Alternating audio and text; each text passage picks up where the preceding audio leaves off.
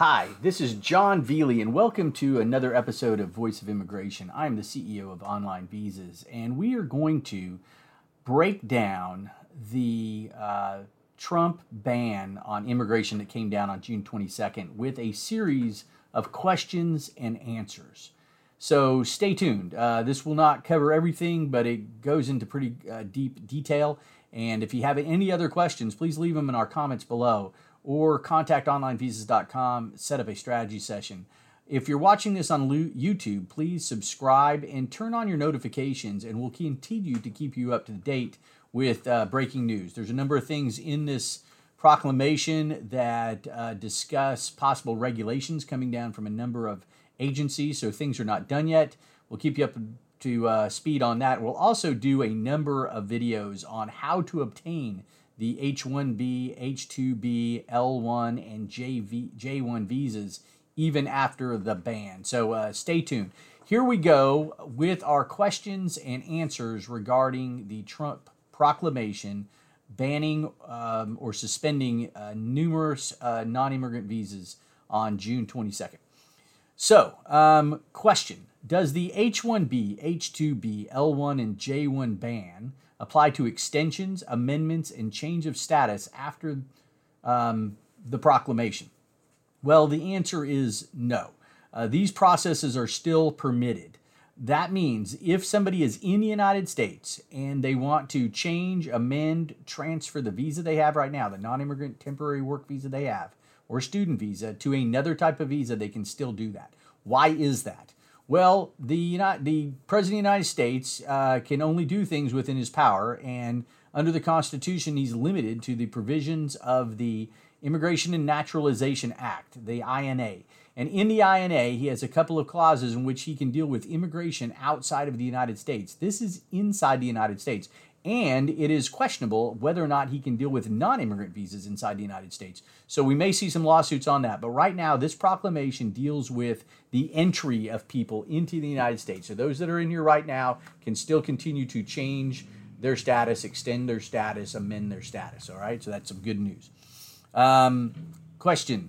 Can I enter if I am out of the country, but my H-1B, H-2B, L-1, or J visa has been stamped into my passport after the Trump immigration ban? The answer is yes. If the visa has already been stamped in your passport, I mean you've gone to the consulate, you've processed it, and it's in there, then you can still enter the United States. Conversely, next question, if I'm outside the United States and either my H-1B, H-2B, L-1, or J-1 visa is approved, but I have not yet gone into the consulate for stamping, can I still enter the United States after the Trump immigration ban? Well, the answer is no. That's exactly the people that are precluded. And this is very frustrating because many people could not get into the consulates because of the shutdown of the COVID-19 pandemic. And there's some of those consulates, most of those consulates are still closed. So that's tough luck for those folks right now. Question. Can I change from an H-4 to an H-1B visa after the Trump immigration ban? Well, yes, you can do that. And just as we said, any type of visa. So an H-4 is for a spouse of an H-1B visa. Can they then go out and get a job and transfer the H-1B? Yes, they can. However, the H-1B lottery has come and gone, and there are no H-1B visas available except for at universities right now. So that's a problem in itself. Same question, can I change from a visitor visa to an H-1B, H-2B, L-1, or J-1 visa after the Trump immigration ban? Well, yes, you can. And that then begs the question, can I enter the United States on a visitor visa? And the answer is yes, you can. And if you enter on a visitor visa, then you could change your status to another visa. Now, you may have some problems entering the United States if they think that that's what you're going to do, but that is permissible under the law. So here's a big question. What are the visas I can still enter into the United States after the Trump immigration ban? And I'm non-immigrant visas. Okay, so there's a laundry list of them, and I'm going to go through those. So business visitors, that's under the B-1. They can still enter. Domestic employees or nannies, but must be accompanied by a foreign national employer under that B-1. They can do it. Athletes, amateurs, and professionals competing for prize money only. B1 visa can still do it. Tourism, vacation, and pleasure visitors under the B2 can still enter. Medical treatment visitors under the B2 can still enter. Athletes, artists, and entertainers under the P visa. So there's a P1, there's a P1B, there's a P3. Those athletes, artists, and entertainers can still come in. Australian professional workers, the E3. That's just like the H1B for all practical purposes, but that was not singled out and excluded under this. So E3s can still enter the United States. If you have a border crossing card from Mexico, the BCC, you can still enter the United States. Crew members serving aboard a sea vessel or aircraft in the U.S. under the D visa can still come in. Diplomats and foreign government officials under the A visa. Employees of a designated international organization in NATO, that's the G1 through G5 NATO visas can still come in. Certain exchange visitors under the J1, or the exchange visitors under the J1 can. Professors and scholars under the J1 can. Exchange visitors under the Q can, and under the J can. So some of the J's, and we'll go into that, can and some can't. So those are some that can. Fiancés under the K1 can still enter. Foreign military personnel stationed in the U.S. under the A2 or NATO 1 through 6 can still enter. Foreign nationals with extraordinary ability in science, arts, education, business, and athletics under the O1 can still enter. Information media representatives, media and journalists under the I visa can enter. NAFTA professional workers from Mexico and Canada, that's the TN and the TD, can still enter. Nurses traveling to areas short of healthcare professionals, that's the H1C, they can still come in. The H1B cannot, the H2B cannot, the H2C can, and the H2A can.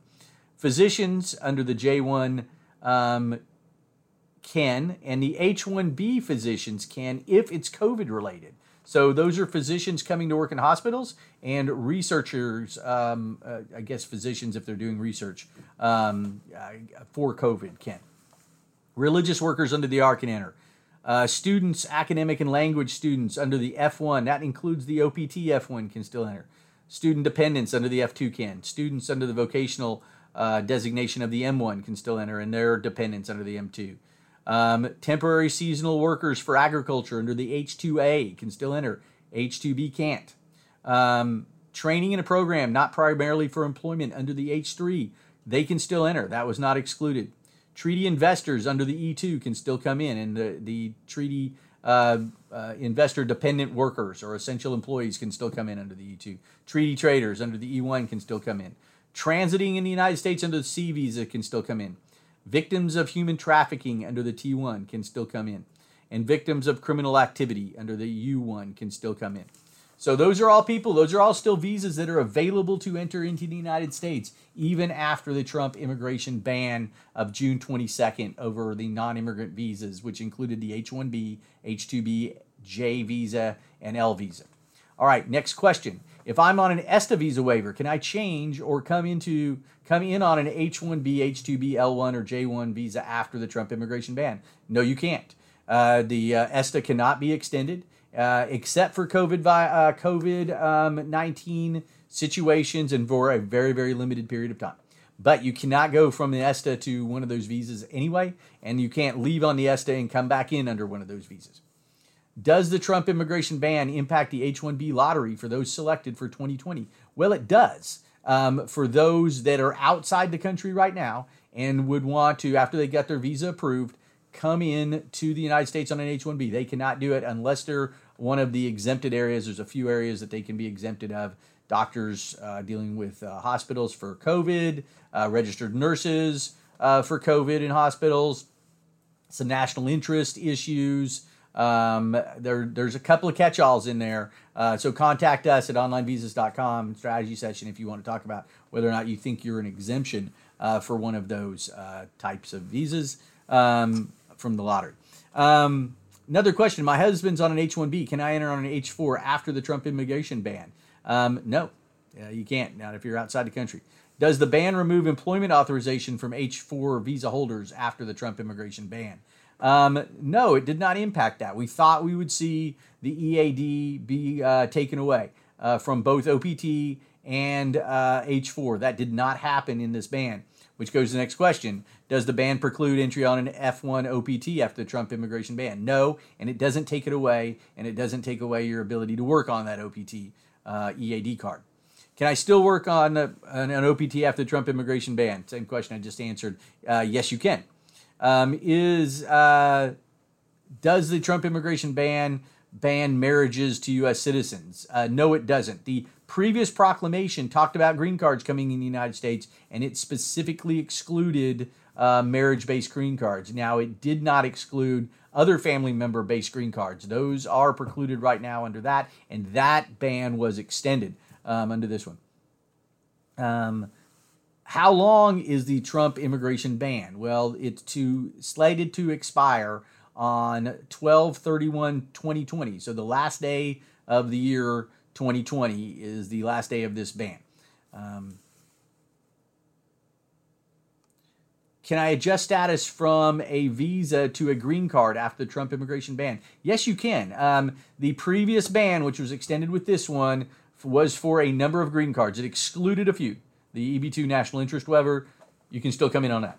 The EB-5 immigrant visa, you can still come in on that.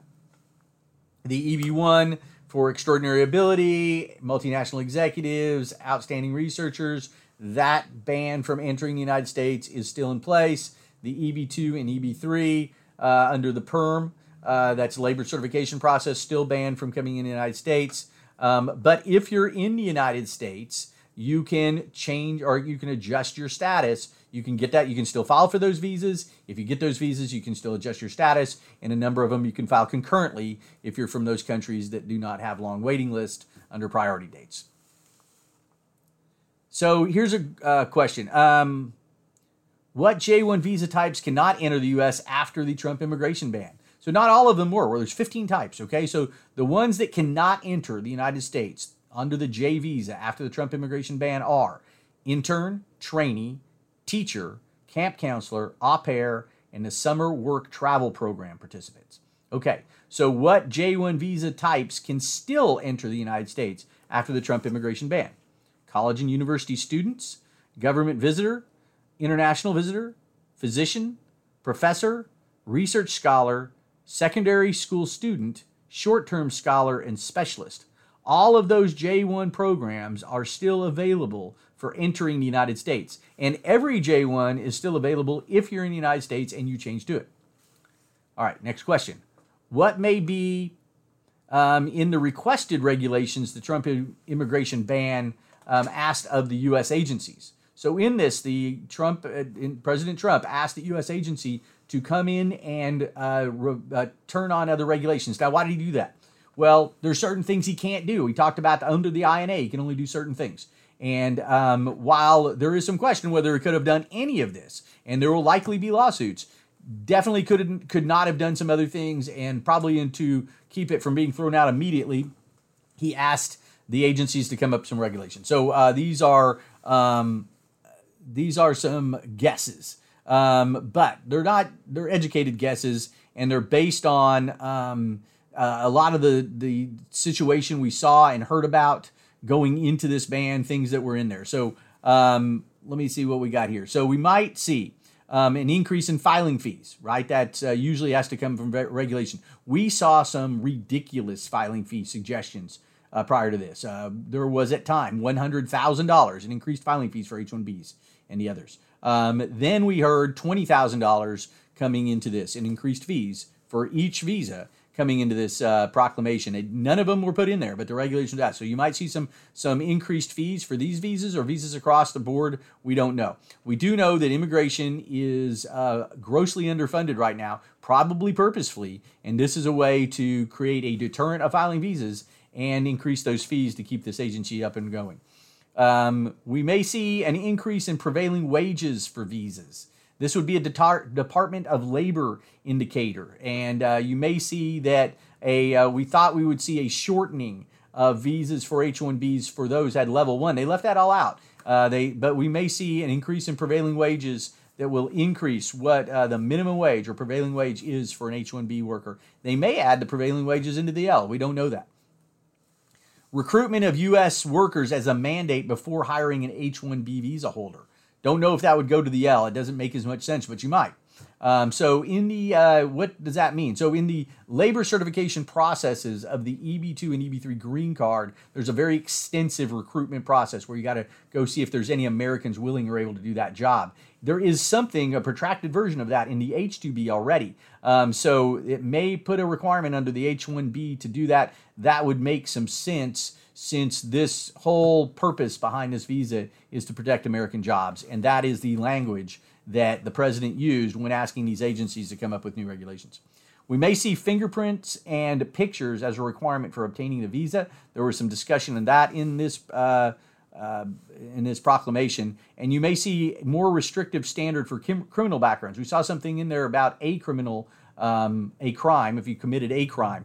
There has been a standard for crimes that are a barrier to entry into the United States right now, have been for years. Those are felonies. Those are misdemeanors with more than 1 year of penalty, including probation. There are multiple misdemeanors, and like 3. And then there are crimes of moral turpitude, which can be misdemeanors, but if they're fraudulent based, then those can't do it. So look, that's a number of questions and answers that I have for today. You may have more. Contact us at onlinevisas.com and ask for a strategy session, or just in the transcript there, ask your questions. We'll try to answer them. Leave comments below in these videos, and we'll try to get that as well. I hope this helped. I'm John Veely, CEO of Online Visas, and we're delivering dreams one visa at a time.